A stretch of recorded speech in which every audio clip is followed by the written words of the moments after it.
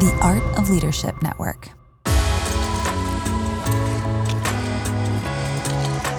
Welcome to the Carey Nieuwhof Leadership Podcast. It's Carey here, and I hope our time together today helps you thrive in life and leadership. I've got Erwin McManus back on the podcast, and we talk about why the future belongs to communicators, the 7 frequencies of communication, the dawn of fast learning. I found that part really interesting, and I think he's right, and what it means for communicators. So if you ever put a microphone on, if you are interested in persuading people, you are going to love this episode. Plus, we dip into the backstory about Erwin that I had no idea about. It's really, really good. Today's podcast is brought to you by Belay. Sometimes leaders micromanage, and if you want to get back to doing what only you can do, grow your organization, they have a free church leadership toolkit. Just text Carey, that's C-A-R-E-Y, to 55123. That's Carey to 55123, and get back to doing what you do best. And if you're wrestling with fear or uncertainties in talking about money or handling it, Generis has some free resources for you. Download the free resource and request a free call by going to generis.com/Carey. That's GENERIS /Carey. Well, Erwin McManus has committed his life to the study of genius and the pursuit of God. He is an iconoclast, an entrepreneur, storyteller, fashion designer, filmmaker, and many more things. And he is also the founder of Mosaic, a church movement based in the heart of Hollywood. Now, when he says that, he's not kidding. I interviewed Erwin. By the way, there's a great YouTube video of this, and thanks to his team for setting that up, in Hollywood at Mosaic. When he says he's in the heart of Hollywood, I'm not kidding. A block or two away, what have you got? Jimmy Kimmel Live, the theater, the Kodak Theater, where they do the Academy Awards. I mean, it's literally a stone's throw from Mosaic. And he is reaching people that other people would never reach. And we talk about some of that DNA. If you're interested in doing that, I find it fascinating. I think you're going to love this conversation. So Erwin, thanks so much for being so generous with your time and with your team. Leaders, I'm really glad you get to hear this today. And sometimes as leaders, you think there's no way someone could do the job as well as you can. Well, it can be easy to feel like you have to have your hands on everything for your organization to succeed. But of course, that isn't true. No one accomplishes anything great alone. And you might be thinking, well, yeah, true, but I can't afford to bring on help. If you're a leader trying to do it all, this might be the best investment you can make in your organization. And that is Belay. They've got a free resource called the Church Leadership Toolkit. With this toolkit, you'll learn the necessary steps every leader needs to take to accomplish more and juggle less. Belay's staffing solutions help busy leaders like you delegate the details, and they will intentionally pair you with a US-based virtual assistant or accounting specialist to level up your church through the power of delegation. So anyway, for the free resource, Church Leadership Toolkit, text Carey, that's C-A-R-E-Y, to 55123, and in no time, you'll be back to doing what only you can do, growing your organization. Just send the word Carey, C-A-R-E-Y, to 55123, and you're off. And recently, I caught up with my friend Jim Shepard from Generis, and I asked him how pastors can overcome their fear of talking about generosity. Here's what Jim had to say. I think the main thing of helping pastors become more comfortable about their talking about giving, Carey, is to move over into the transformational lane. The reason they've gotten so much pushback is it's transformational. In other words, it does feel like that I'm raising money for my church rather than looking to grow me as a giver. My favorite verse, and hardly anyone goes there, my favorite verse is what Paul said in Philippians 4:17. He said, "And I sought the gift not for my own account, but for the fruit that abounds for your account."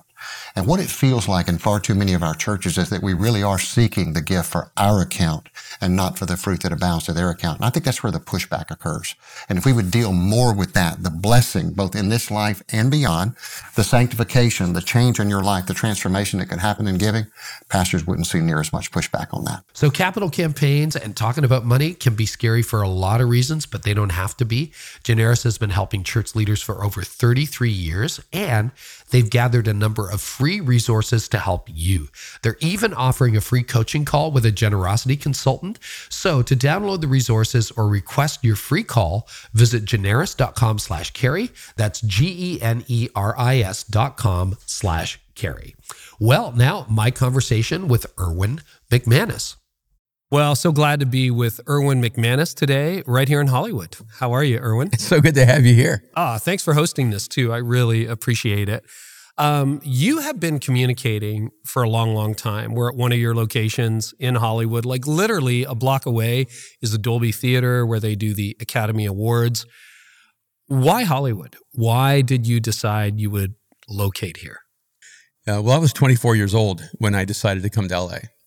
And it was before I was married. And I remember telling my wife, Kim, that if we got married, LA was non-negotiable. And I really worked more as a urbanologist and anthropologist, and I liked looking at global trends. And I kind of came to the determination that LA was the epicenter of the future, that the future doesn't emerge equally around the world.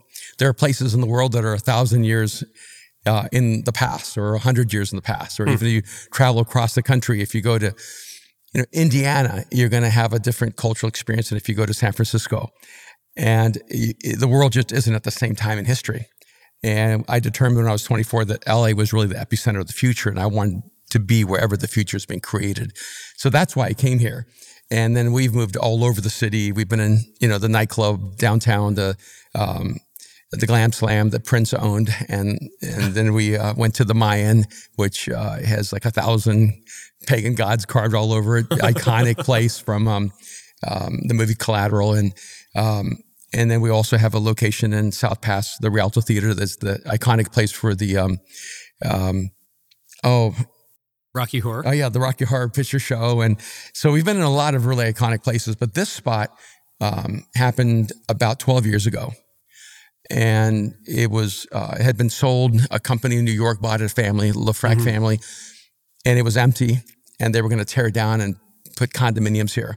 But I knew they were going to go through years and years of litigation.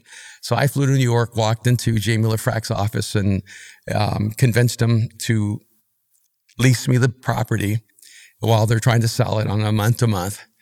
And I told him, I said, if you'll let me take over the space, we'll make it iconic. It'll be worth more. And so we moved in, and we've been here 12 years on what has been a month-to-month lease. No way. And you've totally redone the place. We did. Right? We renovated the whole place. You can't touch the outside because the city of Hollywood turned it into a historical property. It's not historical, but they turned it into one to stop them from tearing it down. Right. And so we were able to transform the inside. And there was a trend to think across the world where churches were always dark. Everything was black. Everything was gray. And my son, Aaron, said, hey, could you let me redesign the inside? And I told him, I said, I just want one thing, because it was during the pandemic. I want people to come back and know they're going forward, not backwards. I don't want to return to something. I wanted to step into something new. And so he transformed the entire auditorium from all black to this incredibly all white kind of feel. And it's really dynamic, and it's just illuminating. It creates a sense of optimism and hope. It's been really interesting. And I think it's a beginning of a trend I've seen in other places now, moving toward all white interiors as well. Yeah, it is literally like, I don't know, what would you say? Surgical white. Like it's really cool. It is. The way you've done. And we felt like Hollywood was the epicenter of creativity, of storytelling, of imagination. And there's sort of an interesting, I think, tension, because if you come to Hollywood, you realize there's not much here. A lot of tourists. Yeah, a lot of tourists here. I mean, we're, feet away from the starting of the Stars Walk of Fame. And so Hollywood is more of a metaphor. It's really more of an idea. Hollywood can, happen really in anywhere in the world where they're making a movie, and it's considered Hollywood.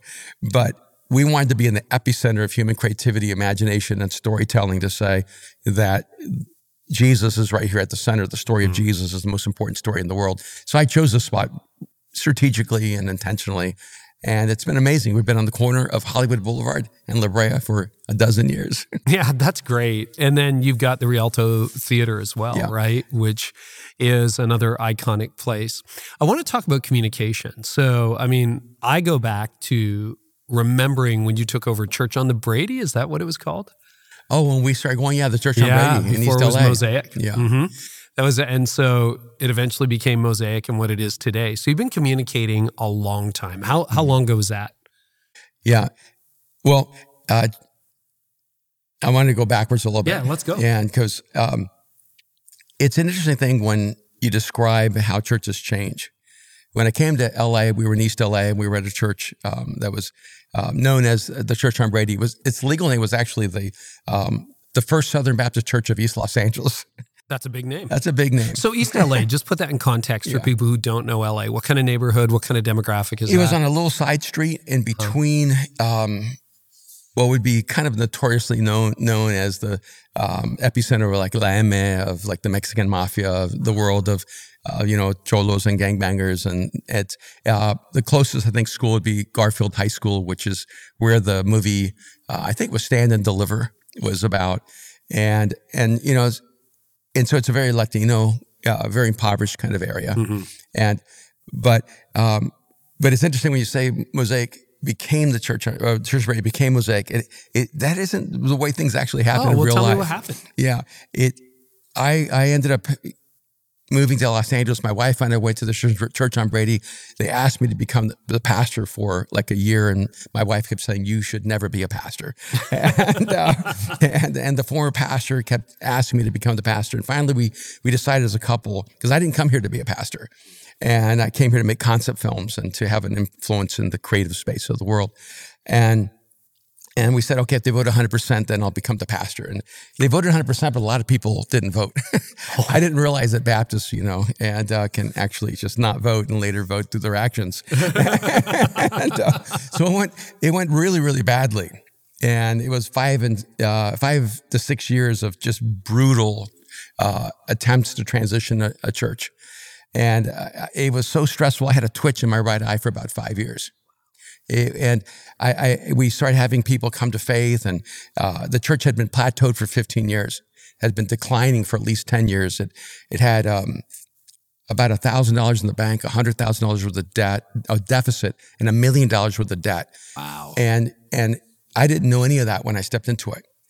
So we're not talking about communication, but we are talking about the power of transformation and community and transitions. And I learned so much during that season. That's actually why I wrote An Unstoppable Force, because I realized that you're not really transitioning people. You're dealing with a shift of culture. And if you don't understand the power of ethos, you'll never make these changes effectively. And so out of that, what happened was I had to decide, how do I reach LA with people who actually want a place that's safe and secure and that's just for them. And so the irony was I acted like I pastored this group, but then I started a new church at the same time. And so we went and found sofas and love seats from all over the city, and we would hide them in an alley down the street in East LA. And every Sunday we'd pull them back out, and we would take all the stacked chairs out of the church, and we would build an entire city inside of this space. We had walls we put up. We brought the sofas and love seats. I would stack TVs up and created the most unexpected experience. And I had a band, and so that band and I wrote all the music, and we played every week on Sunday nights, and we created a uniquely different space. We started using dance and film, and the internet was just created around 1999. Mm-hmm. And so while I was speaking, I had this young guy going on the internet, downloading images while I was speaking. It was an explosion of human creativity. And so two things happened. The church on Brady maintained on Sunday morning, and then Mosaic emerged out of it. So was the evening service. And then I took, that grew to maybe, the Church of Brady stayed at about 300 people, and that grew to about 500 people. And then, which isn't large, but it was for us. And then I took 50 of those people across the city to a nightclub that Prince owned. And I took the 50 edgiest, most outlier people, the people who didn't belong in that sense in the Christian culture, the ones that all the people in the morning were nervous about. And I knew that if I was going to actually reach LA, I had to take the people who were cultural outliers. And that's the people we took to start really Mosaic. And that's where we actually we created the name and created the culture. And then, interestingly enough, another church was started called Gateway. And that's really the church that was the church on Brady. See, this is fascinating. Yeah. I did not know that. I didn't know that whole piece. It's so nuanced, and we don't really talk about it because most people don't know about it. But it really is one of those things you have to realize. You actually don't transition churches. You have to transition people. And people don't always choose to change. And what we don't want to say out loud is you don't transition a church of people, let's say with average age of the 50s, suddenly into a church of 20s. You're replacing them. And the average age of the church on Brady was probably, 55. And then the average age of Mosaic became 24. And it became dramatically different. And all that also had to do with communication, because they were used to things being communicated a certain way. And the way I communicate the scriptures, the way I talk about God, the way I talk about Jesus, the way I talk about God didn't match the way they were accustomed to listening. Yeah. But the frequency from which I spoke, it really resonated with people who were artists and creatives and inventors and entrepreneurs and innovators. And for them, it was the first time in their life they'd ever had a conversation about faith that made sense to them. And, if you go forward 20 years, we had an Easter gathering, and I think there might have been 11 to 13,000 people. And we did a survey and asked, how many of you here are atheists? But you would say, I'm an atheist, but if God were out there, I'd be open. We had over 1,000 adults say, I'm an atheist, but if God were out there, I'd be open. That doesn't include all the atheists who were not open, who were there. It doesn't include all the agnostics that were there. It doesn't include all the Buddhists or Muslims or Hindus that were there. It only includes the 1,000 adult atheists who said, I'm an atheist, but I'm open. And I would just challenge you to find any community of faith in the world that has that kind of a relationship with unbelievers. And because what people would tell me, and I understand the dilemma, when people would come from other churches, when they'd move from other parts of the world, from Australia, or they'd come from England, or move from Missouri, or they'd come to Mosaic and go, I don't know what I'm feeling, but it doesn't feel quite right. And I realized Mosaic isn't a place where a person who's a Christian who comes from a Christian church can come in and go, oh yeah, this is home. Because you're outnumbered. There's a psychological reality that happens when you're around people who believe like you. And so when you're in a room with 500 people who all believe in Jesus, you feel affirmed, you feel comfortable, you feel safe, you feel right. And then all of a sudden when you enter the room and you're with an equal number of people who don't believe, it has this odd kind of dynamic to it.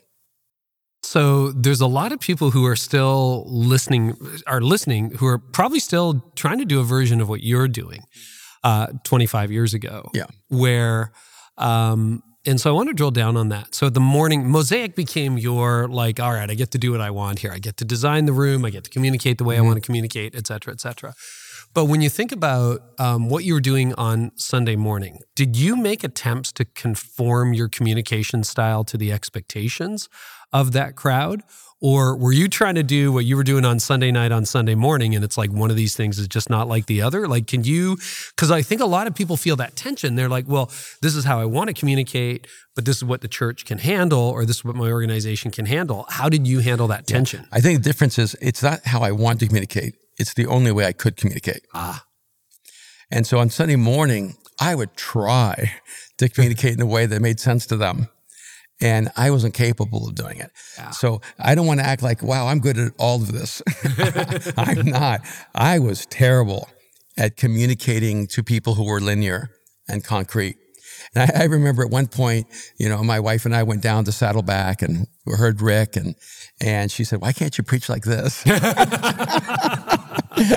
That's beautiful to hear. And so I came back and I said, okay, I'll do the fill in the blanks. And finally, after a few months, my leadership team came and said, could you stop? You're just terrible at this. Nobody knows what the blank is. No one knows if you gave them the answer. You have 35 blanks. Rick has 5. and I realized that my approach to communication is so much connected to styles like digression.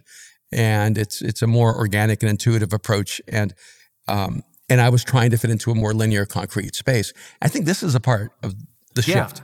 Yeah. Is that when we talk about communication, you have to realize that the majority of American Christianity has filled its churches with people who are linear and concrete. Yep. And so they affirm and they need communicators who are linear and concrete. But the people who actually shape the future, the people who change culture, The people who create everything that even linear and concrete people want for the future are people who are more abstract, more intuitive, more organic, more universal in their thinking. And so one of the dilemmas is when you then think, okay, how do we reach these people for Jesus? Most of the time, if a person isn't linear and concrete, we think they're a heretic. And it's not because of beliefs. Because I can tell you, so many times people would say to me, well, in fact, I got a DM a couple of days ago. Well, my friends tell me that you're a universalist, and and they go. And I said, well, it's so fascinating because, I could go down the list. I actually believe Adam and Eve are real people. Like, I don't know how more literal you can be, And I think the Genesis chapters 1 through 11 are the most fundamental chapters in the whole Bible. I believe that Moses, the God part of the waters through Moses. I believe that God sent fire down when Elijah prayed. I'm going, I don't know how you could be more uninteresting in terms of beliefs. But you're a universalist. I believe that Mary gave birth to Jesus. It was a virgin birth. And so when people tell me, well, yeah, but you're not, Orthodox. I go, well, okay, pick a space where I'm not Orthodox. The difference is this. I actually ruthlessly believe in the scriptures. And I do not allow my preconceived notions of truth to be protected when I go to the Bible. I think I'm actually more ruthless with the Bible. And I challenge everything I believe because of it. I think the difference is that I don't see reality the way Christians see reality. It's not that I don't see the scriptures in the way that I should see them. It's that I don't even see humanity in the way we should see them, or reality. It's the difference between being Newton and being Einstein. The moment Einstein sees that energy and matter are the same, everybody thinks he's out of his mind.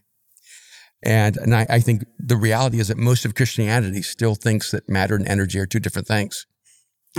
And because, that's the world from which Calvin came. It's the world from which Luther came. It's the world where our beliefs came from. And, even science tells us the world is much more dynamic than we could ever think. Well, there's a certain sense, and I agree with what you said about everybody who fits into church pretty much fits the logical, linear framework. And I'd be one of those people. That's how, I was trained in law. That's how my brain works. That's how you're taught. However, you could argue that is all a hangover from the Enlightenment era, right? Where everything was rationalized, everything was intellectualized, God was explained away, or his existence was explained. Like, that is a lot of Enlightenment thinking. And you do really see that breaking down in postmodernism. Yeah, and I think, to be fair, rational thinking was so important to replace superstitious thinking. Oh, okay, good point. And so it's what you're battling against.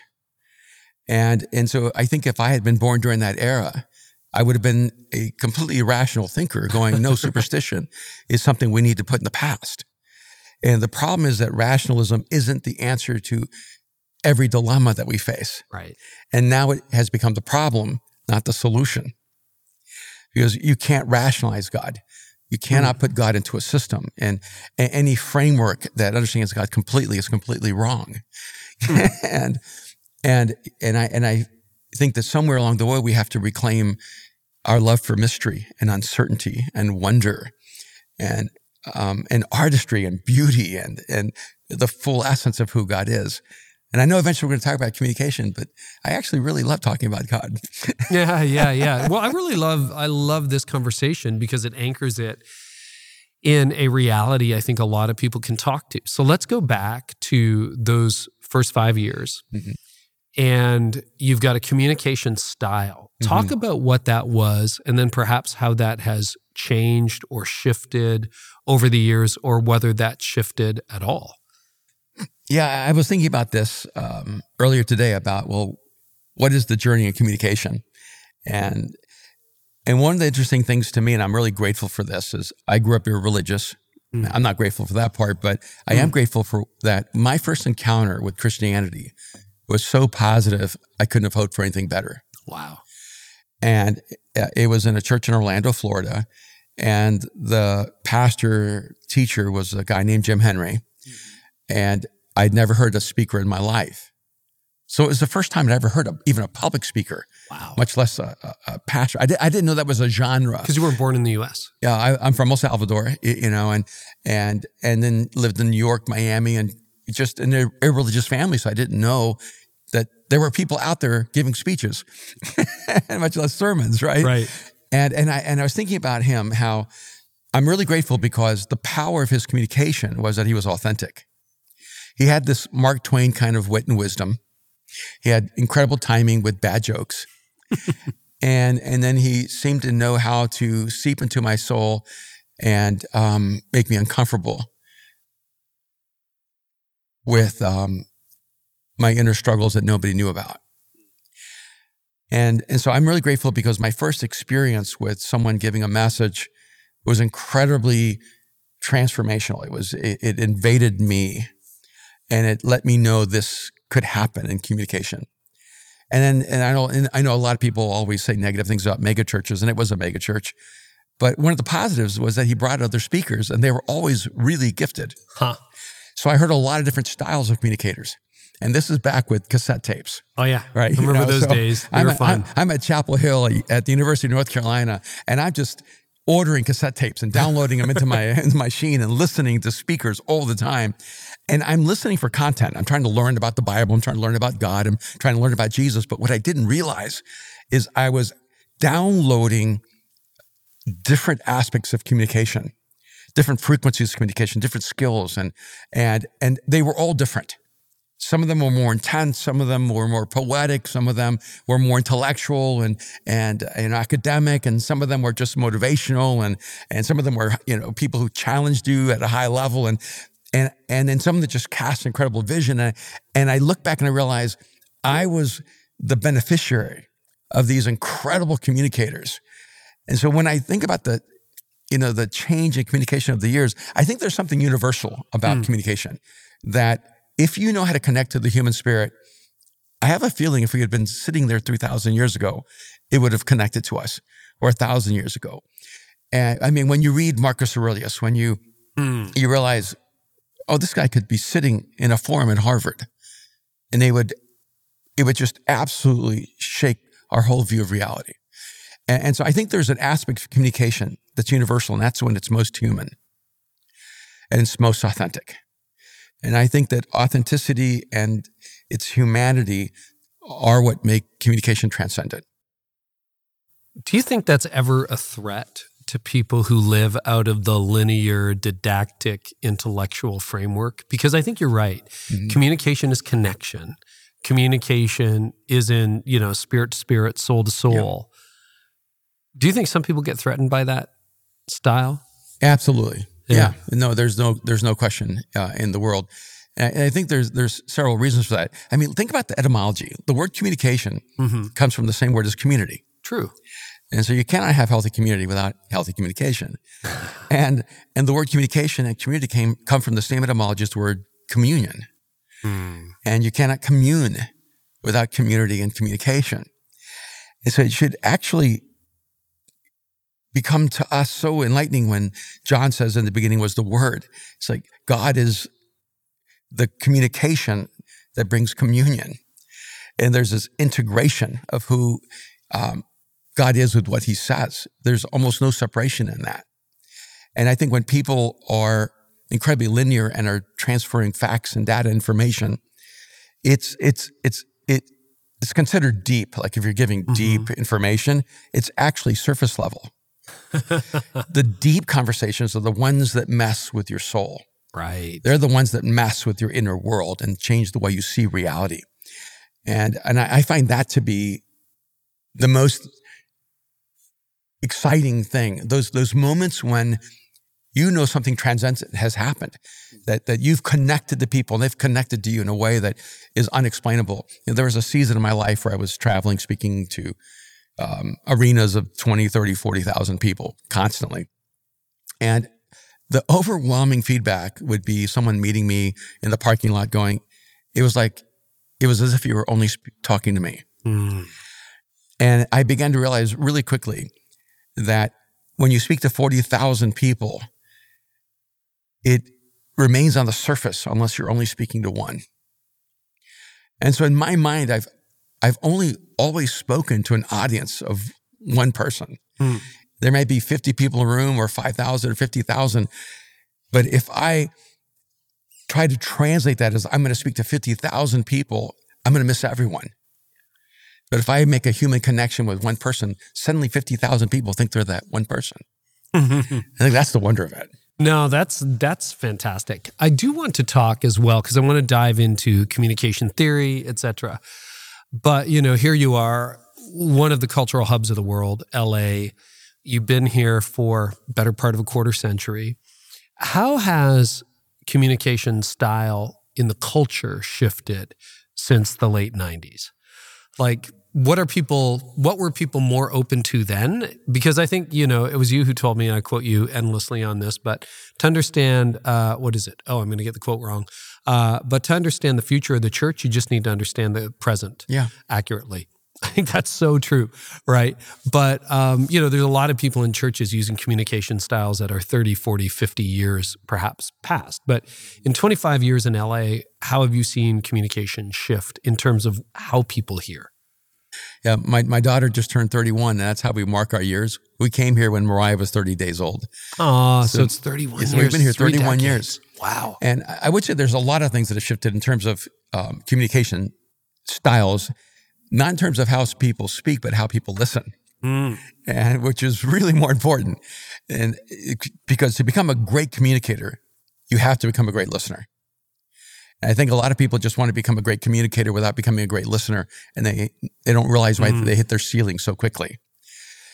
This culture speaks in much shorter frameworks.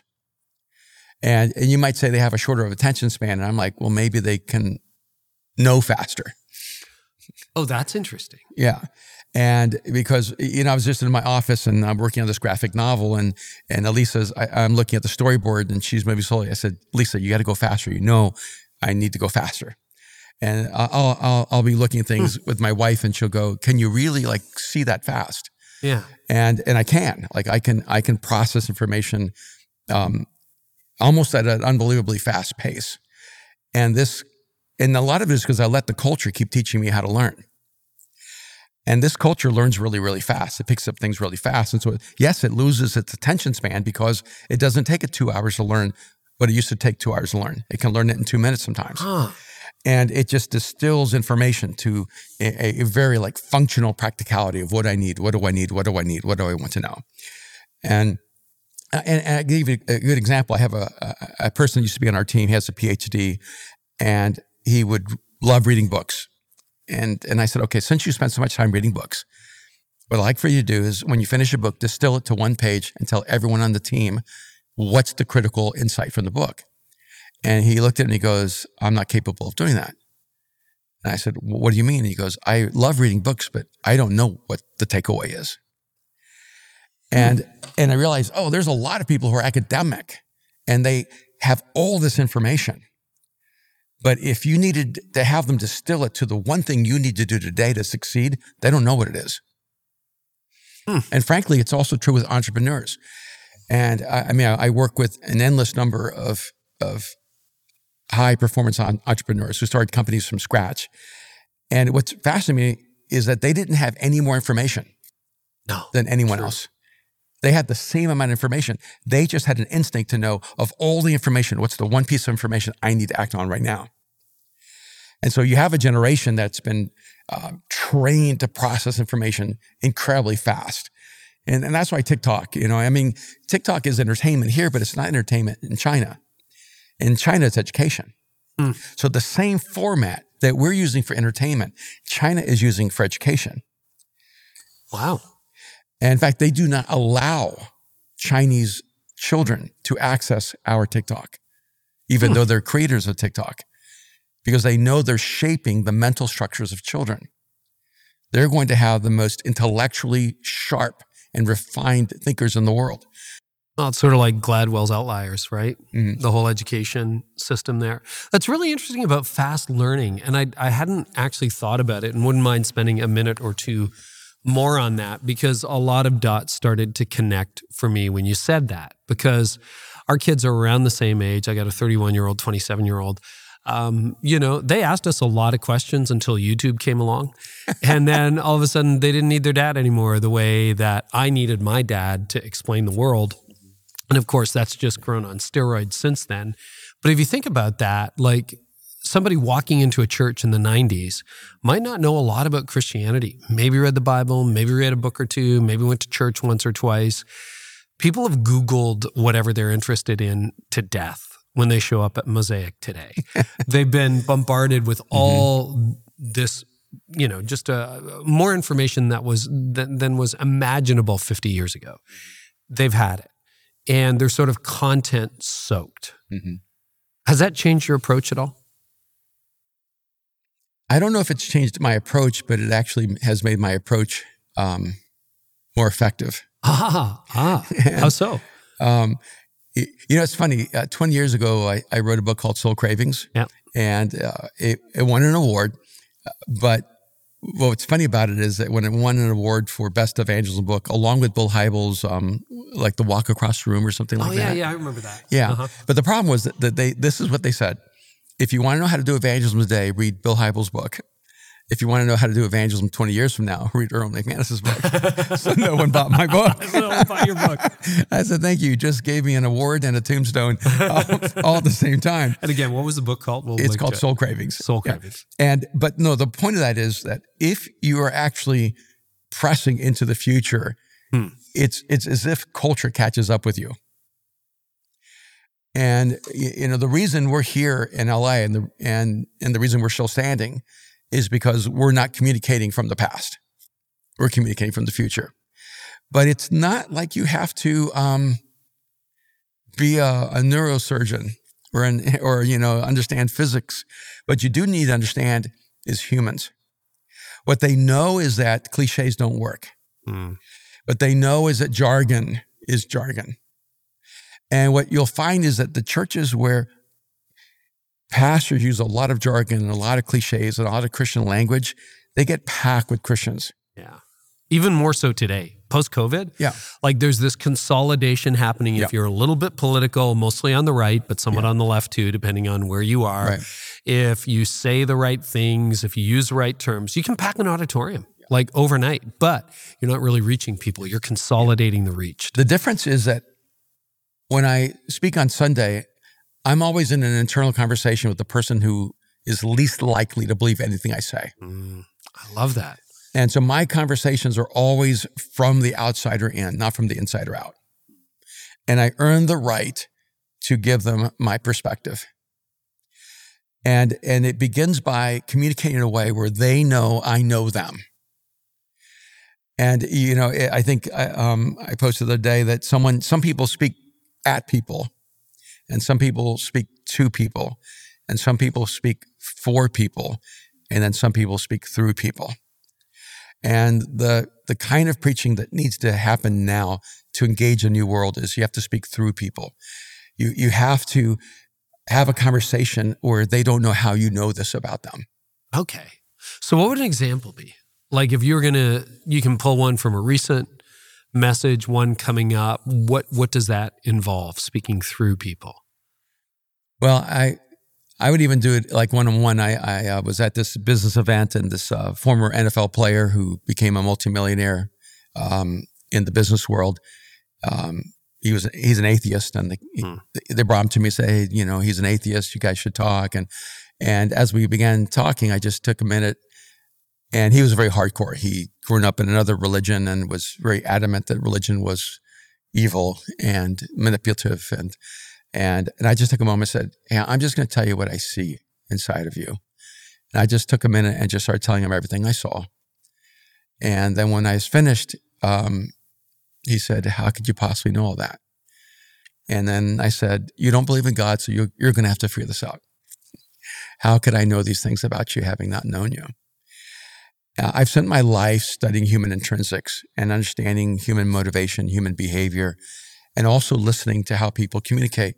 Carrie, you've had conversations with your wife where, maybe she says one thing and means another thing. Mm-hmm. You know, yeah, a few of them maybe. You know, like, one time I wanted to go play basketball and I'd been gone for a while, and I asked him if I could go, and she said, "Sure, go right ahead." Yeah. I knew she didn't mean that. I knew what she's saying is, if you leave, it's going to be very, very bad for you today. And we all, when we know people, we can hear the frequencies of communication underneath what they've actually said. I can put this in a most unexplainable category. I was speaking at an event with about 5,000 people in Germany, and I had a German translator. And in the middle of my talk, I stopped and I looked at him and I said, "You did not say what I just said." And he goes, "What?" And this is in front of 5,000 people. He's translating this. "I did not say what he just said." He said, "What?" And I said, "You did not say what I said. You said the opposite of what I said, didn't you?" Wow. He goes, "How could you know? I only speak German. You don't speak German." And I said, "Just answer the question. You didn't believe what I said, so you changed it to say what you thought I should say." He goes, "Yes, I did, but how could you possibly know?" I knew because his frequency did not match my frequency. And I've done this across the world. I mean, in maybe 70 different countries, and I've tested this across the world, knowing that we know things not just from language, but from the frequency of that language. And you can think about it. It's like, if you take it down to a more basic level, like your dog. Do you have a dog? I don't. Okay, no. We have a dog. And you could say mean things to your dog in kind ways, and they think you're being kind to them. Yeah. Because they don't speak the language, they only hear the frequency. And what we don't realize is that humans are smarter than dogs. They understand the language and they hear the frequency. So how do you listen for that? Like, you're addressing the people in a room like this on a Sunday morning. There's hundreds of stories per service. How do you determine what to say? He goes, "I know that I will speak to the most honest place in them if I get to the most honest place in me." And so it's not even about me having to figure out where everyone in the room is going, what they're going through. It's me looking at this issue of whatever it's loneliness, and extricating in the most honest and courageous way I can what that feels like for me and what I've gone through and how I've found my way through that without any cliches. And I just hate when people go, God wants it to happen, it's going to happen. And like all these statements we make about God, and, it was meant to be. And people without God have their own cliches too, and I just make sure there isn't a single cliche, that I can find an honest way to deal with something. So I just spoke, I think, last week on John chapter 5 on Jesus asking this guy who's a paralytic, trying to get to the water for 38 years, because he was told that when the water stirs, an angel stirs it, and if he gets there, he'll be healed. And I just started looking at that, going, what does humanity look like today in that? I go, it's this dog-eat-dog world. Can you imagine paralytics trying to push other paralytics aside to be the first one in the water? It's this view of God, that God is limited in his grace, limited in his generosity, limited in his goodness. So only the person who gets there first gets touched by God. So I just started asking myself, are you living your life in such a way where you actually believe that for you to win, everyone else has to lose?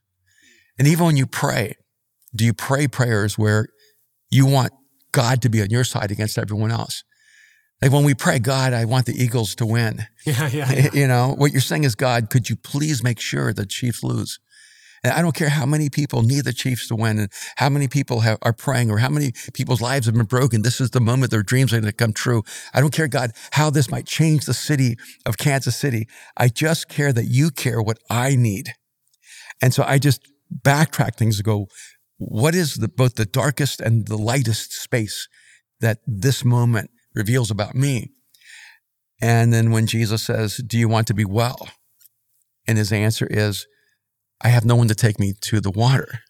And I go, he doesn't answer the question Jesus asked because he thinks he knows how to get well. And that's our problem, is that we keep thinking that we need to tell God how we're going to get well. And our prayers are all about telling God, this is what I need, rather than hearing the question, do you want to get well? And the answer should have been yes. Yeah. And so I just look at every passage in the Bible and I try to bring it down to its most human essence. And people with Jesus, people without Jesus, people who believe in God, people who are atheists, they all resonate with it because it's a human story in that moment. And that makes God more real. So, Erwin, you've got this masterclass on communication that you've been offering for a little while. Can you tell me what's behind it? And a little bit, we'd love to break it down if you're open to it. Sure. And it's totally different. It's not like a $300 course you can buy online. No, or whatever. it's totally a $5,000 course. $5,000 course. Yeah, it's Wow. very expensive. This was rooted in so much history. I've been married 39 years to my wife, Kim. She has a master's in theology, thanks. And probably most of her marriage, she's asked me to write a book or to teach the world how to communicate. And, you know, there are things everyone does well. Mm-hmm. And if you spend your life refining it, hopefully you can become good. And I think that if I've spent my life learning how to master something, I've spent my life learning how to master communication. And I've seen communication as an art form. And I don't see it just as a utilitarian tool to communicate a truth. I see preaching as an art form and communication as an art form. And when I give a talk, I see it as a moment where I'm painting in the same way Picasso would paint, or composing the same way Mozart would compose, or playing a game of chess the way Fischer would play. I see communication at the same level of beauty and opportunity for genius and transformation. And so I want to just give a backdrop of how I see communication. And for 40 years, you know, Kim's like, teach communication. Then my son now is 34 and he's been, Dad, you just need to teach communication. And I just had people all over the world. And really the breakthrough moment for me is when, before the pandemic, when the world shut down and everyone went online, and I realized it all sounds the same. It's like white noise. And I began realizing that Christian speakers were eventually going to eliminate themselves because they all sound the same. So you only need one of them if 1,000 of them sound the same. Right. And they're not speaking from their most authentic voice. They were using a technique and a methodology that had been trained and told this is what preaching is like. And I remember sitting down with one of the most popular young speakers in America, and because he would always ask me about learning how to preach. And I said, you are so gifted that you will never have to become authentic. And because you're so popular and you're going to keep getting invited to more and more conferences as long as you don't become authentic. And I said, but I want to challenge you, because he said, what's my ceiling? I said, your ceiling is your authenticity, that you're not transparent as a person. And he texted me like a week or two later, goes, hey, I tried to be transparent at this event. It didn't go well. He goes, it's harder than I thought. And then I think he just sort of bounced back because it's just easier to perform. Do the formula. Mm-hmm. And I feel that what's happened with young Christian speakers is because of the internet, because of Instagram, because of social media, because of popularity. You become famous at 24. Yep. You know, you write your book at 29, you know, and you have a following at 32, and you don't have time to actually grow into your authentic voice. You have to become the voice that they demand. It's as if everyone had to be early Beatles. And because, you know, the early Beatles were phenomenal, but then like pop comes almost out of that early Beatles, but Beatles kept evolving. They kept growing. I mean, they put out the White Album. They thought about how to design, Sgt. Pepper's. It's like, in 5 or 6 years, they're unrecognizable. Yeah. And it's because they kept evolving, but Christian preaching is pop. It's afraid to be jazz. I mean, it's afraid to be any genre. It can't be Radiohead or Coldplay or U2 because it's afraid to lose its audience. Yeah. And so I created this communication course. One, at first I did it because I think God has given me an unusual voice, and I don't want to die and not transfer that to other people. And what I've spent 40 years learning about human communication. So I feel like if I leave anything behind, I want to leave this behind. And so it was a huge part of my own motivation was my team constantly asking me, could you teach us and teach the world how you think and how you process and how you've learned how to communicate? So it's a life work for me in that. And then what ended up happening was I ended up being asked to speak only in business environments, through the pandemic and then out of the pandemic. I mean, I just don't get invited into the Christian space, which is, perfectly fine because I feel like I'm doing what I'm supposed to do. Right. But I've been invited so much into the business space. And then some of the most successful and well-known business speakers in the world have come to me and said, we've been following you for years. We read your books. We listen to your talks. And do you know that you're the best in our space? But you just never have chosen to be in our space. And I realized, these really world-class communicators really respect this. So I thought, I want to do this, one, because I want people to know it's a person who follows Jesus who's learned how to communicate at this level. And I would have never learned how to communicate at this level if I had not followed Jesus. Like, I just don't think that skill, that competency would have emerged out of me. Why? Carrie, I was so shy and introverted. Yeah, that's right. I was so reclusive and I also didn't have anything to say. I had a lot of things to ask and I had a lot of thoughts, but I don't know if I had anything to say. It was when I met Jesus, my life verse became, I think it's Jeremiah chapter 20, verse, I think it's 8 or 9, where it says, but if I say I will not mention him or speak any longer in his name, his word is in my heart like a burning fire shut up in my bones. I am weary of keeping it in. Indeed, I cannot. And that became like my life verse, that I want a fire that burns in me so brightly I can't keep it in. And what I found was that passion began to ignite all the other skills and competencies that I needed for communication. If I could say this, I think Jesus made me smarter. Like, I don't know if I was going to press the edges of my own personal capacity without having to deal with the deep issues of God and of life and of what it means to be human. And so when I realized, this has value in the business space too, I felt like I'm going to create this. One, because it'll give me an entry into the business platform where I get to speak into people's lives that have no one who believes in Jesus speaking at their level. And they only respect performance. If you're great, if you're excellent, if you're the best, then they invite you. There's no kindness or, diplomacy. It's just a clear bottom line. Yeah, it's a value proposition. And I love that value proposition. I love being measured against the best in the world. And if I fail, I fail. If I succeed, I succeed. And on the other side of it, I think the message of Jesus deserves the best communicators in the world. And the great tragedy is when things that are false are communicated more effectively than that which is true.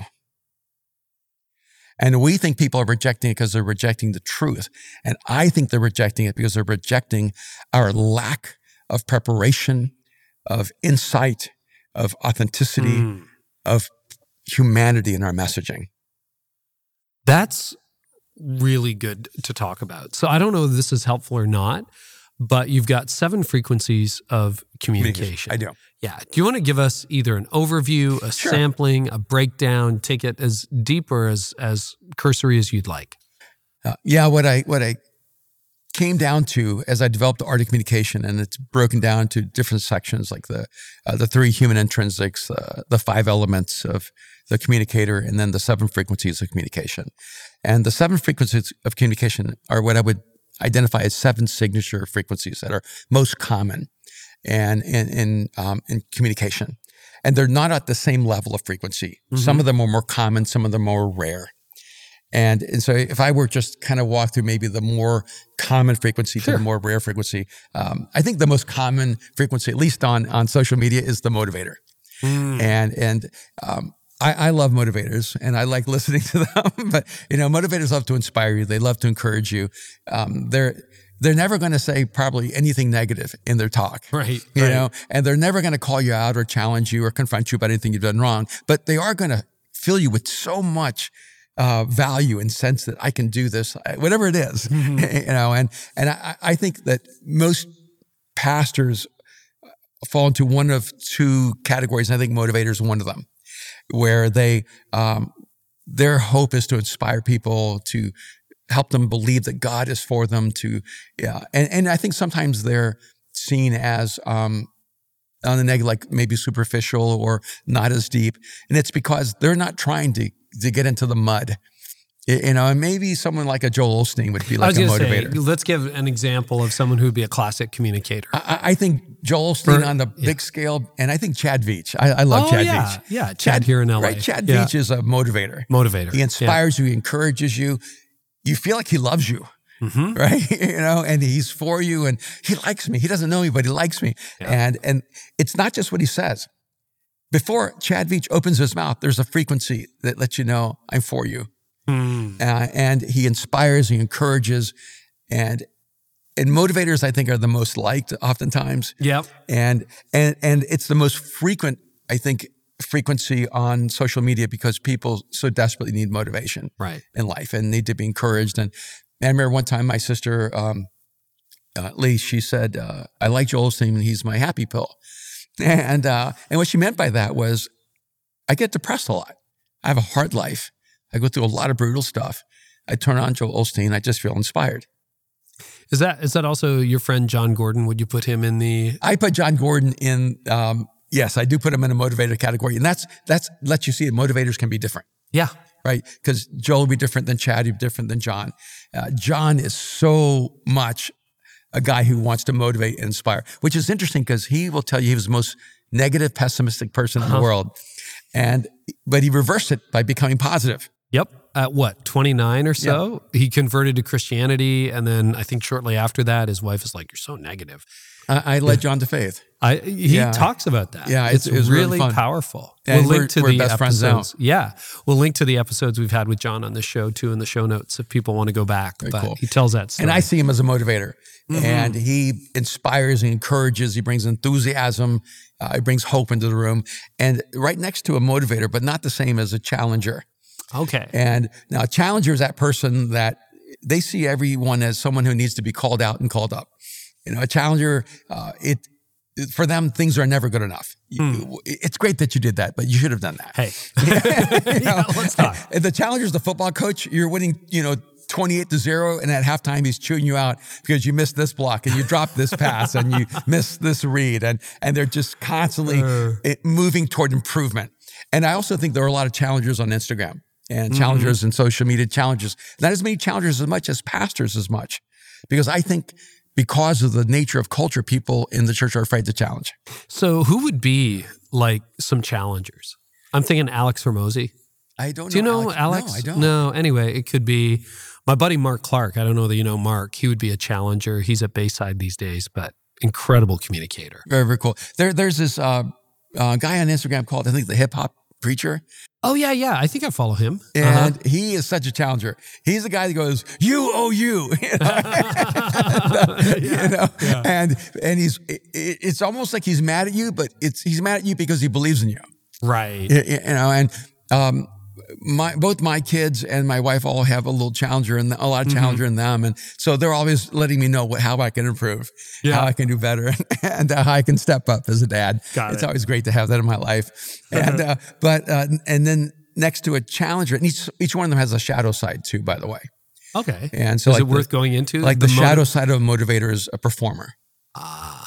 And that's why a lot of times young Christian preachers are so much performers. It's because their natural frequency is motivator, but they haven't developed that and found confidence in it, so they're performing. And that's where sometimes you can feel like, I feel a disconnect. I don't know if they're really inspiring me or needing to be inspired by this moment. What about the challenger's shadow side? The shadow side of the challenger is manipulator. Oh. Because when the challenger's frequency is healthy, they're getting you to do what you need to do, to find the courage to take on your task, your dream, your challenge. But when they're working from their shadow, they're using their challenger to get you to do what they want you to do. And you can feel this overwhelming, oppressive weight on you that I have to do this because this person is demanding it of me. Yeah. And then next to the challenger would be a commander. Okay. And the challengers and commanders are different. A challenger calls you out, but a commander tells you what to do.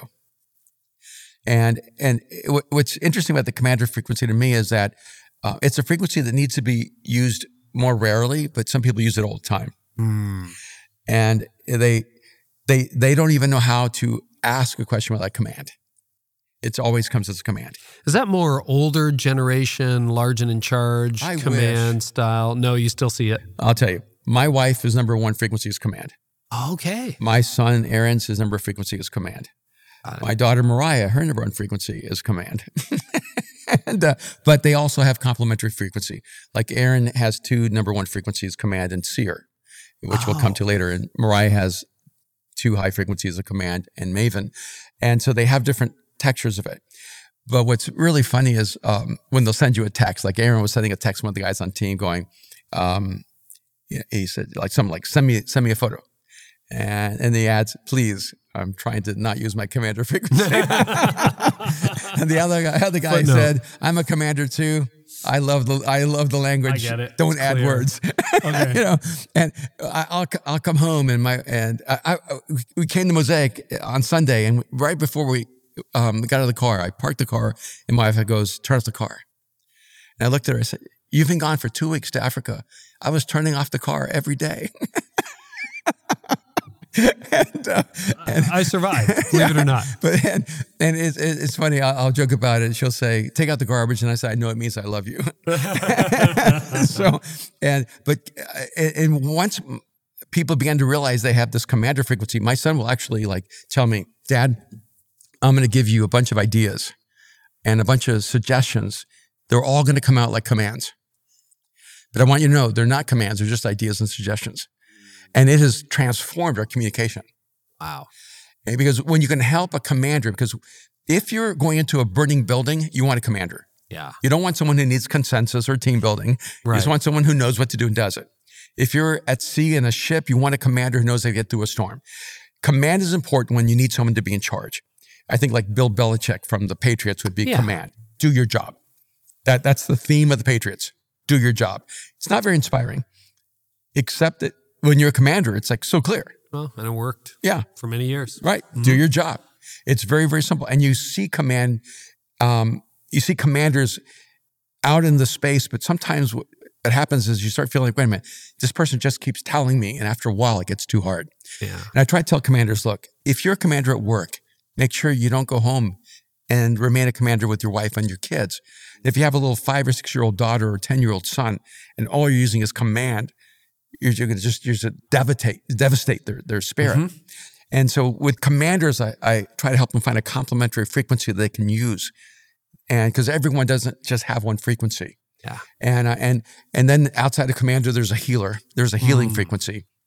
I think a lot of pastors of small churches have a healing frequency. Yeah.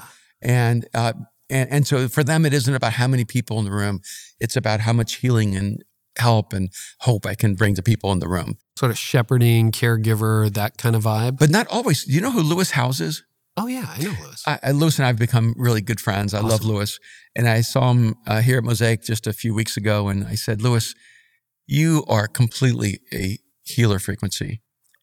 And he put his hand on my chest. He goes, thank you so much. Oh. And you could just feel like he just loved the fact that he was seen. And if you listen to his podcast, it's called The Summit of Greatness. Yeah. It really should be called The Summit of Healing. You're right. He's always in how to get better, how to improve, how to get over your wounds, how to get past your hurts, and how to deal with, childhood trauma. His whole frequency is one of healing, but it's called The Summit of Greatness. Because for him, greatness is in bringing healing to the world. And that is so completely his frequency. And then there's a professor frequency, which deals with data and facts. When you have a professor frequency, it's about the transmission of truth, transmission of information. And I also think a lot of pastors or actually academics who find the one job they can have is pastoring, but they would rather be at a university. And I remember when I was in England, I think they did a study that out of 25,000 Lutheran pastors, only 22 of them identified themselves as having had a born-again experience with Jesus. Oh. And what you find is that people go to become a pastor the same way someone goes to become a lawyer. Because if you're academic and if you love the transference of information, if you love learning and then transferring that learning, that's your frequency. Okay, so that's a professor. Yeah. Huh. And then there's two lesser common frequencies. One would be the seer, which what we oftentimes would call the visionary. And seers, one of the things you do know about a seer is that seers tend to erase lines of possibilities. They elevate your sense of who you can become, of the world that can be created, of the possibilities, and they're super integrated to the future. In fact, seers have a hard time remembering the past or being in the present, and they're still always talking about tomorrow, always talking about tomorrow. And you know, I have a real strong seer frequency, and a lot of times my wife's like, "Could you just be present?" You know, and my mind just races into the future really quickly. And I can't help it. That's just a frequency which I live and think and go. And then the seventh frequency is something called a maven. And this is the most rare frequency. And I had to be perfectly frank, it was the last frequency I was able to identify. And a lot of it was because as I was working through the frequencies, I was actually trying to combine some frequencies and trying to find ways to, narrow it down. But I got rid of frequencies when a frequency covered it. Yeah. And then I said, okay, no, these stand alone. And so I thought, well, isn't a maven like a seer? But it's not. I remember maybe 10 years ago, someone asked me, like, what motivates you? And I remember just blurting out, I live to violate your view of reality. And that was the most honest statement I've ever made about my communication. And is that maven? Yeah. Really? Mavens aren't really casting a vision for the future. They are deconstructing your view of reality. And I remember, oh my gosh, probably 15 years ago, I was in Australia and Planet Shakers asked me to speak in Melbourne. They picked me up in the car and I'm driving to the event and they said, hey, just so you can know, people are so excited you're here. And whenever you speak truth, everyone will just start cheering and clapping. And I said, well, what do you mean? And they go, whenever you speak truth, the crowd, the audience is just going to be with you. Everyone's going to just explode. It's really exciting. And I said, do you mean that every time I say something that they already believe, they're going to cheer and clap? They go, yes. I said, yeah, that isn't really my experience. That is evangelical culture. Yeah. I said, my experience is when I say my most important statements, the room goes quiet. Mm-hmm. And they're not sure if I'm right. And they're not sure if they should agree, but they think they agree. And I create that tension of disbelief and belief. And there are fewer people who do that, and it's a disruptive frequency. And it hasn't always been something I was aware of.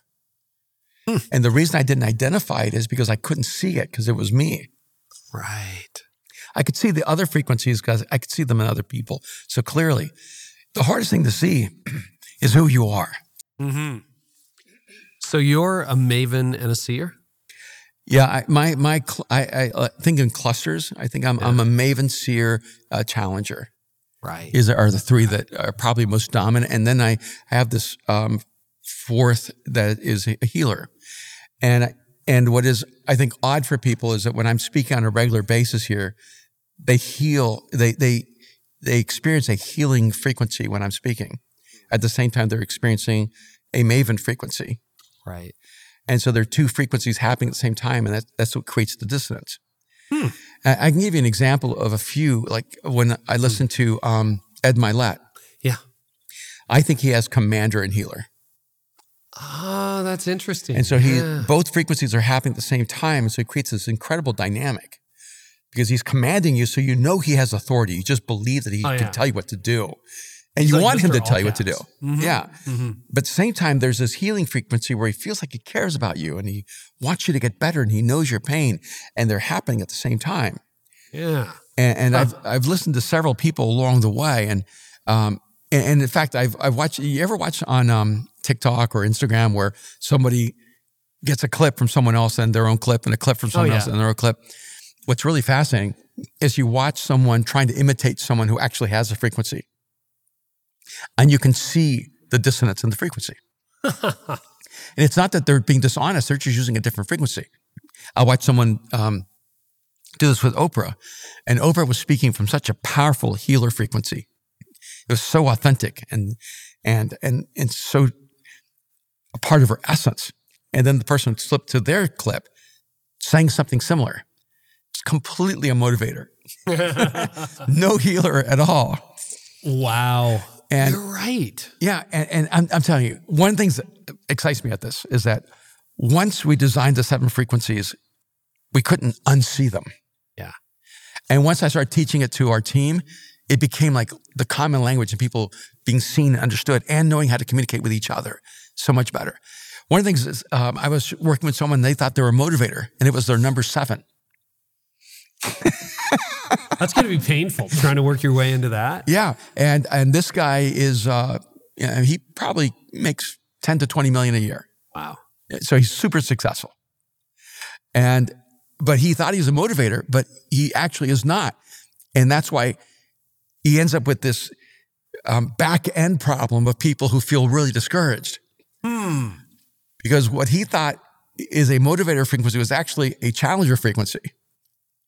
And I realized, I've done that a million times where I thought I was motivating people and I was actually challenging them or I was casting vision, but I wasn't motivating them. And my team would come to me and go, hey, we really would love for you to tell us like what we're doing great. And I realized, I hold great at a really high standard. And so it's hard for me to say you're doing this great. Right. But a motivator, they see everything as great. Everything's wonderful. Thank you. You didn't spill the coffee. Way to go. Way to go. You're crushing it. And I had to actually learn the pattern of identifying what people are doing well. And I would say, great job, great job. I thought that was a motivator frequency. That is not a motivator frequency. Great job, great job. And then my team came back and said, we don't believe you. Because when we ask you, which job did we do that was great? I'd go, all of it. Yeah, it's great. Great job. Thank you. And they go, we'll believe you when you identify something specific that we're doing great. And it has, for me, created so many different dynamics, realizing when something isn't your frequency, you probably think you're using it when you're not. And here I think is the more powerful thing. If you can pay attention to other people's frequencies, and realize people hear from different frequencies. And they don't always hear from the frequency from which they speak. I think one of the millennial challenges is that a lot of millennials speak from commander, but they hear from healer. Okay. Say more about that. So they speak commander. How does that show up in millennials? They feel it's their right to tell you what's wrong with you. Yeah. I'm going to make a pronouncement now about the world, about you, about the future, and... Yeah. Let's just pick an issue. Let's say like climate change. Yep. Right. It's a good one, And so if a millennial will start talking to you about climate change, they won't talk to you. They might yell at you about it. Right. And they'll say, is that T-shirt sustainable? How much meat are you eating? And then I'll say, was that T-shirt made by children in slavery? And because you paid so little for it. And then they'll go, what? You can't speak command back to command. Does that make sense? It does, yeah, because they're very sensitive. That's right, because they speak from a commander frequency, but they hear from a healer frequency. And the temptation is, I'm gonna return hammer for hammer. I'm gonna return challenger for challenger. I'm returning commander for commander, but you're going, no.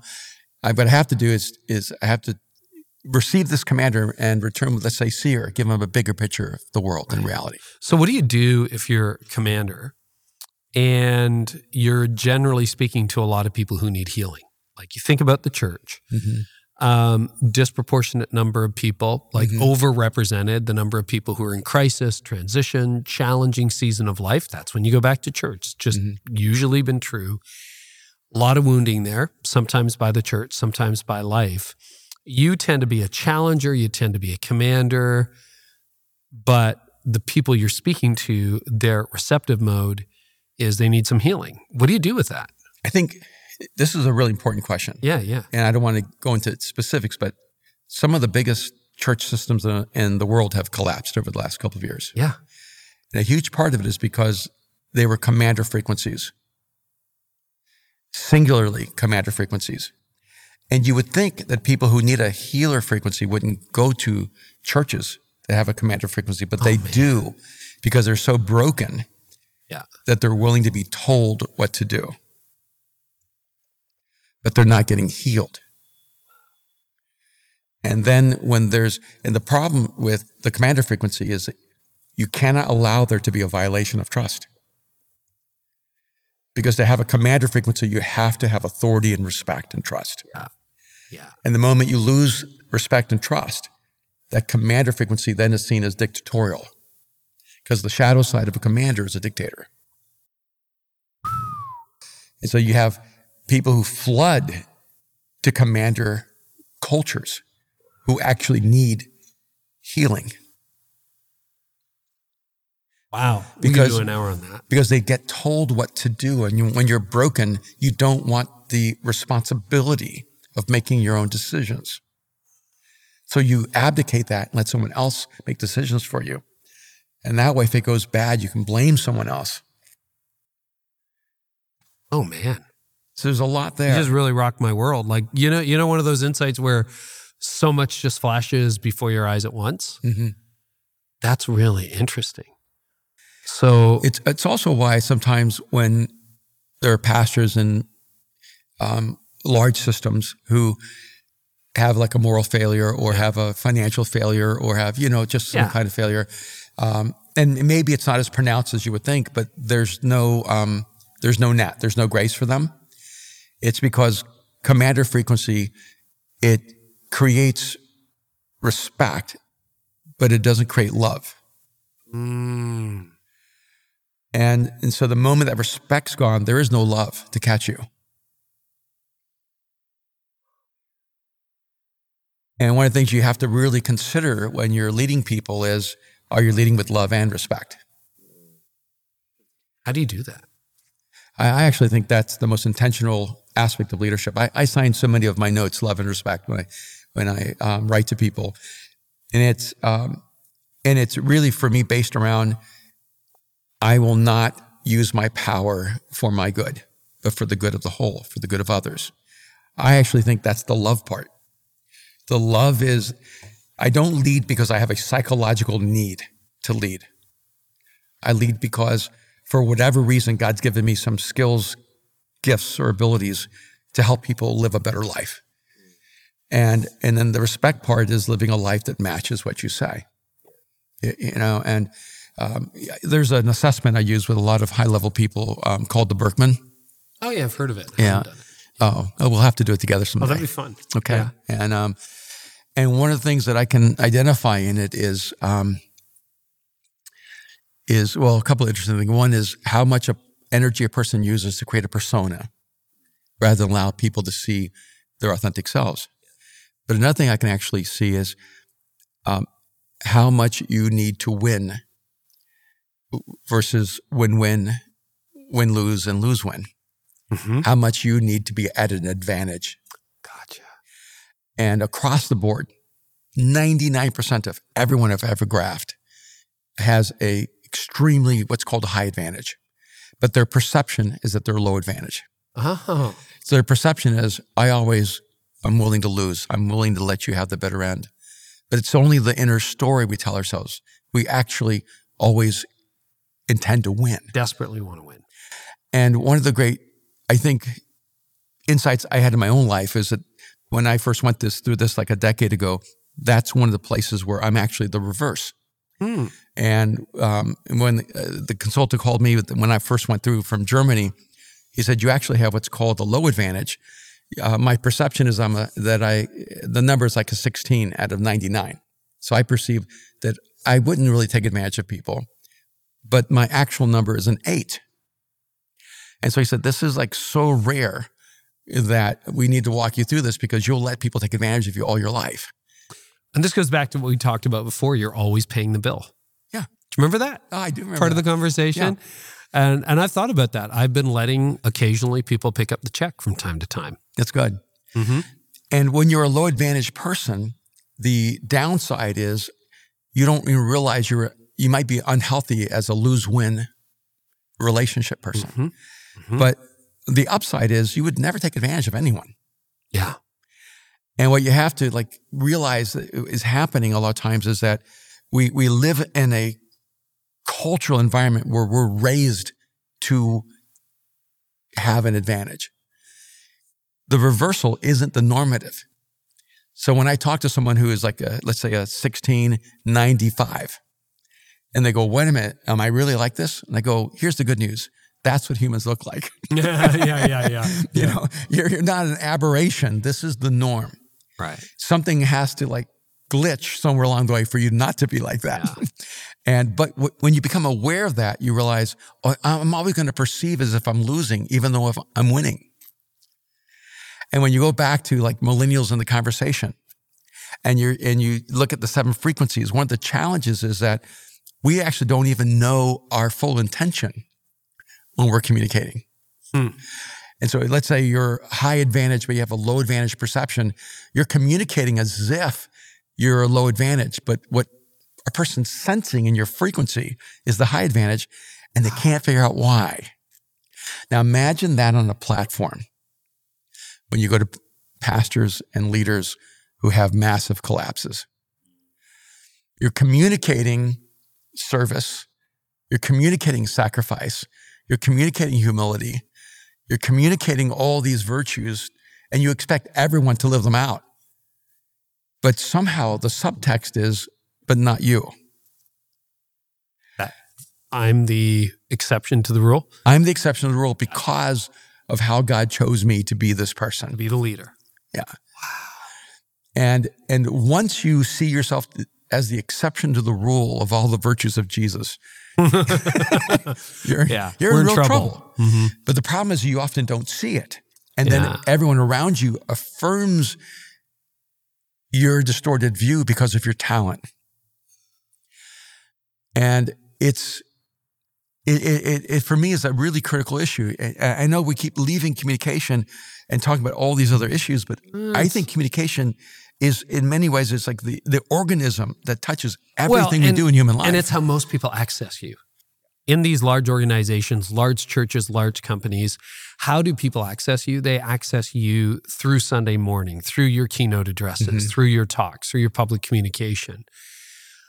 So if you're in that situation, high command people, high need for love, healing in the congregation, and let's say you don't have a double life. Let's say there's no hidden affair, there's nothing, because honestly, that's probably the vast majority of cases. Yeah. I know we don't hear about that. The exception is the mess. Yeah, the exception is the headline, the exception is the rule. But I imagine there are people here who would be like, okay, if I did your assessment, I'm high command, we have a younger church, high need for healing, to listen in the healing mode. Is that just a trap destined to catch people? Is a bomb ready to go off? Or how do you navigate that? No, I think that Mosaic would have been probably so better served if I had been more of a commander. Oh, really? In fact, if you listen to both my kids, they would absolutely agree. And they said, there have been many times, Dad, where you should have just told us. And instead of trying to just inspire us or grow us or or challenge us, because there are times people just need the clarity of command. Right. And it is true. But I would say that it's so rare that I've used that particular frequency, that in 38 years of marriage and 34 years that Aaron's been alive and 31 years that Mariah's been alive, they've almost never seen me use command in their life. And one time Mariah came to me and said, I just need you to tell me what to do. Don't be Yoda. I don't need you to be a sage. I just need you to tell me what to do. Yeah. And then I said, then I started asking questions. And I'm just not designed like that. When I think I'm commanding, I'm actually inquiring. Right. But I do think that you can command effectively. You can command well, but you need as a team of people who have other frequencies. You need a team with someone has a healer frequency and someone has a motivator frequency. In fact, one of the things we've realized at Mosaic is we need more motivator frequencies who are being used on our platforms. And because, Aaron is like a visionary seer commander, and Mariah is like this very, very mavenish kind of challenger, and I feel them as motivators. But when you listen to a real motivator, you realize, there's a massive gap. Uh-huh. My wife, she'll get on the platform and I'll say, honey, don't tell them what to do. And she'll get there, she goes, everyone raise your hand. Oh, wow, there you go. She can't help it. I can't have her do the offering because she'll go, you need to give right now. Like and she can get away with it because everybody loves her. And she goes to Africa and Ukraine and she's the most courageous human being. So everybody admires her. So she has a lot of texture for command. But we don't have a lot of motivators who just inspire people. Mm-hmm. And I think some of that is probably, according to the survey of my family, it hasn't been the highest value for me. I'm so self-motivated that I don't really need that frequency in my life very much.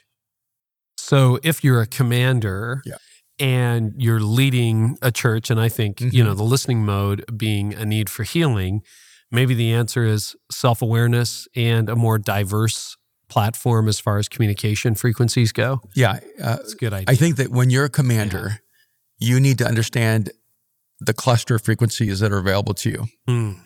And then realize that commander is, it's a spice. It's not the meal. And if you overuse it, people will stop listening to you. I listened to someone recently, and I don't want to say who it is. I love this person, but their whole talk, they were just yelling at us for 40 minutes. It's a lot of yelling. And it was in the business world. It wasn't in the Christian world. I'd expect a preacher to yell at me for 40 minutes, but it was a business guy just yelling at us, telling us everything that we need to do right and everything we do wrong and how to, change and how to make the difference. And I it was like putting my head into a fire hydrant. I'm going, I need the water, but I can't drink this. And so I feel like there's a huge need for self-awareness there. But I also feel that my experience is people who have a commander frequency usually have a high level of intelligence. It's just that they haven't actualized their emotional intelligence at the level that they need to. And I think this is an important note. It's Carol Dweck who wrote Mindset. Phenomenal book, right? Incredible. And 7 frequencies is completely built on a growth mindset. It's not built on a fixed mindset. When you look at personality assessments or the Enneagram, you're a 9 or you're a 5 or you're a 4, and that's who you are. If you look at the Myers-Briggs, you're an ENFJ or an ISTP, and that's who you are. And this is a growth mindset. You have a core frequency, but the aspirational goal is to be able to actualize all 7 frequencies as an elite communicator. And so you may have a 7th frequency, but you should be able to pull that frequency up whenever you need it. And I think one of the psychological places to be is I remember when Mariah was around 14 years old, she was a musician. We were driving home one day and she said, Daddy, I think I do the same thing you do. I said, well, what's that? She said, you said that if your message is ever going to connect to someone, it has to connect to you first. I said, yeah, I said that. And she goes, I know that if a song is going to connect to anyone, it has to connect to me first. And I looked at her and I said, how can you understand this at 14 when I can't get all the pastors to get this? See, frequencies are not about trying to get people to feel something. It's about getting in touch with your own inner world and feelings. And then when you actualize that, the room connects to it. So because I wanted to ask this question now because we had talked about it earlier, but authenticity. Yeah. So people can discover their natural communication style. Maybe they see themselves already. But I think you're right. There's a lot of imitation. There's a lot of plagiarism. Now we have ChatGPT, which can write a message for you pretty crappily. But wait till 4, 5, 6. We're in 3 right now. Yeah. Which I think is a whole story for a whole other day. But I'm just wondering if you see people who think, oh, I have to be a healer, or I have to be a professor, or I have to be a motivator, right? But they're not really that. It's not going to go well. Yeah, like what happens? Because I get a lot of leaders saying, what do I need to do to get a platform? I get that question a lot, as I'm sure you do. And I'm not sure there's anything you need to do to get a platform, but part of my advice is don't be somebody you're not. Yeah. Because the good news, and that's one thing I really admire about you, is, I followed you for many, many years, have known you for a number. You're pretty consistent. The message hasn't varied a whole lot, and you've taken some hits for it. But the good news is you get up every morning, you get to be Erwin, right? The way God designed you. I get up at this stage of my life, and for many years, I get to be me. It's like I'm not pretending to be somebody. These are conversations I'm genuinely interested in, love asking questions. The writing I get to do, the speaking I get to do, it kind of flows from the inside out. But I don't think that's everybody's experience. Yeah. And there were definitely times in my leadership where I felt like, oh, I've got to be more like Rick Warren or Andy Stanley or Christine Kane or whatever. And then I'm like, I was on, do you know John Acuff? I just met him I love recently. John. Yeah. And I've done a lot of speaking with him. And I always felt the pressure 10 years ago to be like, oh, you got to be more funny. And then I'm like, no, I'm not funny. I'm not funny like John. That's his thing. And my thing is I'll come up with the bullet points, right? Or whatever. What do you do when you're not, if somebody's listening to this realizing, I don't think I'm in my authentic voice? Can you play out what the pitfall is of that? Like what happens to you long-term if you stay out of your lane, out of your frequency? And then what to do to become more in touch with your frequency? Yeah, there's a lot there, because when you get paid to communicate, it changes the dynamic for you. Yeah. And then you're being paid by this, let's say by church, and you're being paid in a sense, in their mind, to communicate the way they want you to communicate and say what they want you to say. Back to the 90s, right? Where you were, right? And one of the things you have to begin to ask yourself is, are you like a boat just bringing goods from one side, one port to another? So it's not really about you. It's just, this is a truth, let's say, in the book of Romans, and I'm translating it to the people here, but I'm just the boat. I'm not affecting the goods. Right. Or am I supposed to have my own unique voice? Is it essential to me to be uniquely me, to have my own voice, that I have my own perspective? And ironically, people may fire you for that. And just realize that most churches don't hire you to be you. And they hire you to be who they want you to be. So true. And so it has less to do with communication. It has to do with sociological dynamics, and of culture. I've always just chosen to be unemployed and unique rather than employed and the same. Yeah. I think it creates a cognitive dissonance that gets really hard to live in. Yeah, it does. If you're, wearing Saul's armor, if you're trying to fit into skin every week that isn't yours, or adopt a voice that isn't yours, I don't know. I would just think that would have to be exhausting. Yeah, I think personally, you don't want to live your life being someone you're not. And you don't want to live your life giving messages that don't change you. Wow. Yeah. And so for me, a minimal criteria for any message I give is that the message has to change me, has to impact me, has to shape me. And I think a part of like becoming a more authentic voice is getting in touch with who you really are. And I'm pretty open about, my life, my world, my inner world. Sometimes I know it frustrates Kim going, I wish you wouldn't say that you're that, or I wish you wouldn't say this, but I've struggled. I've struggled, with OCD throughout all my life. I've struggled. I have neurological challenges I've had all my life. And I feel like it makes me more human. It helps me relate to people. And the really wonderful thing about being more human is that you have a better platform for then aspiring toward greatness. Because when you aspire toward greatness and no one then sees any of your flaws and you act like you're perfect, people will almost despise the greatness in you. Yeah. They're almost excited to see you get knocked down a peg or two. But if people can relate to you and they feel like, there's a part of you that's the common person and you connect to everyone and you're human and down to earth, more often than not, they're going to celebrate your success. They're going to celebrate the things about you that make you unique and great. And I remember years and years ago, my brother Alex, he said to me on a phone, because we're talking about something and I was probably frustrated, and he said, Erwin, God has not called you to be original. He's called you to be effective. And I didn't realize he was quoting Rick Warren. So he wasn't being original. He was actually just being effective. Actually, that's clever. And I was depressed the whole week, wondering if that was true. And I remember calling him back a week later and I said, hey, Alex, I've thought about what you said. Maybe God hasn't called you to be original, but God has definitely called me to be original. But I actually think God has called us all to be original.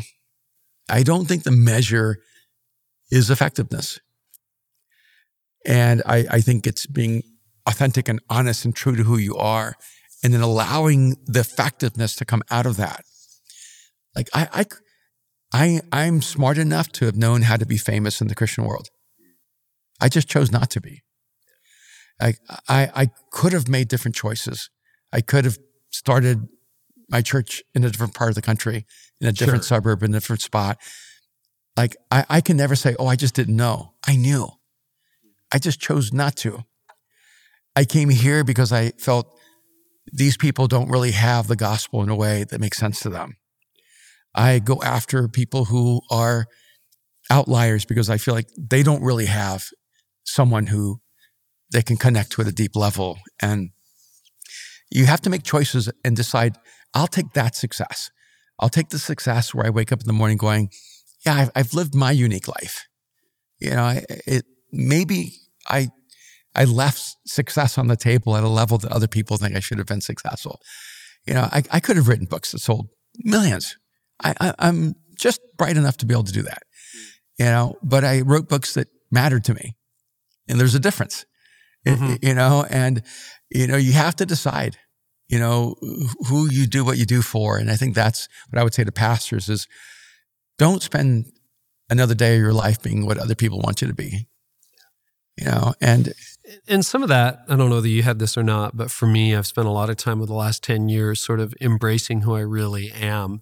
And there's a little bit of disappointment that I've always had to get over in my 40s and 50s. It's like, yeah, you're not as funny. No, you're not as smart. No, you're not as quippy. You're not as clever. But there's also a beauty and a peace and like going, oh, okay, this is who I am, right? Like this is how I communicate. But those frequencies, Erwin, to your credit, I mean, I'm speaking here in LA tomorrow, and it's funny, I already know what I'm going to say, but thinking through the frequencies, it's helped me rethink the talk already and maybe land in a slightly more aware tone and go for the connection rather than the, quote, performance. Because the pressure to perform never really goes away in this sphere, does it? So let me give you a little exercise. Yeah, sure. We understand when a person is monotone. Mm-hmm. And we always say, change your cadence or change your intonation or change your rate of speech. And those are 3 ways, right, that you can try to not be monotone. Yeah. But you need to change your frequency. Mm. When I went to Lewis Howe's event, the Summit of Greatness, and spoke there, before I got on stage, I told myself, I want to really step into this healer frequency about 3/4 of the way through. But because it's not my primary frequency, I can get so much momentum that I forget. Right.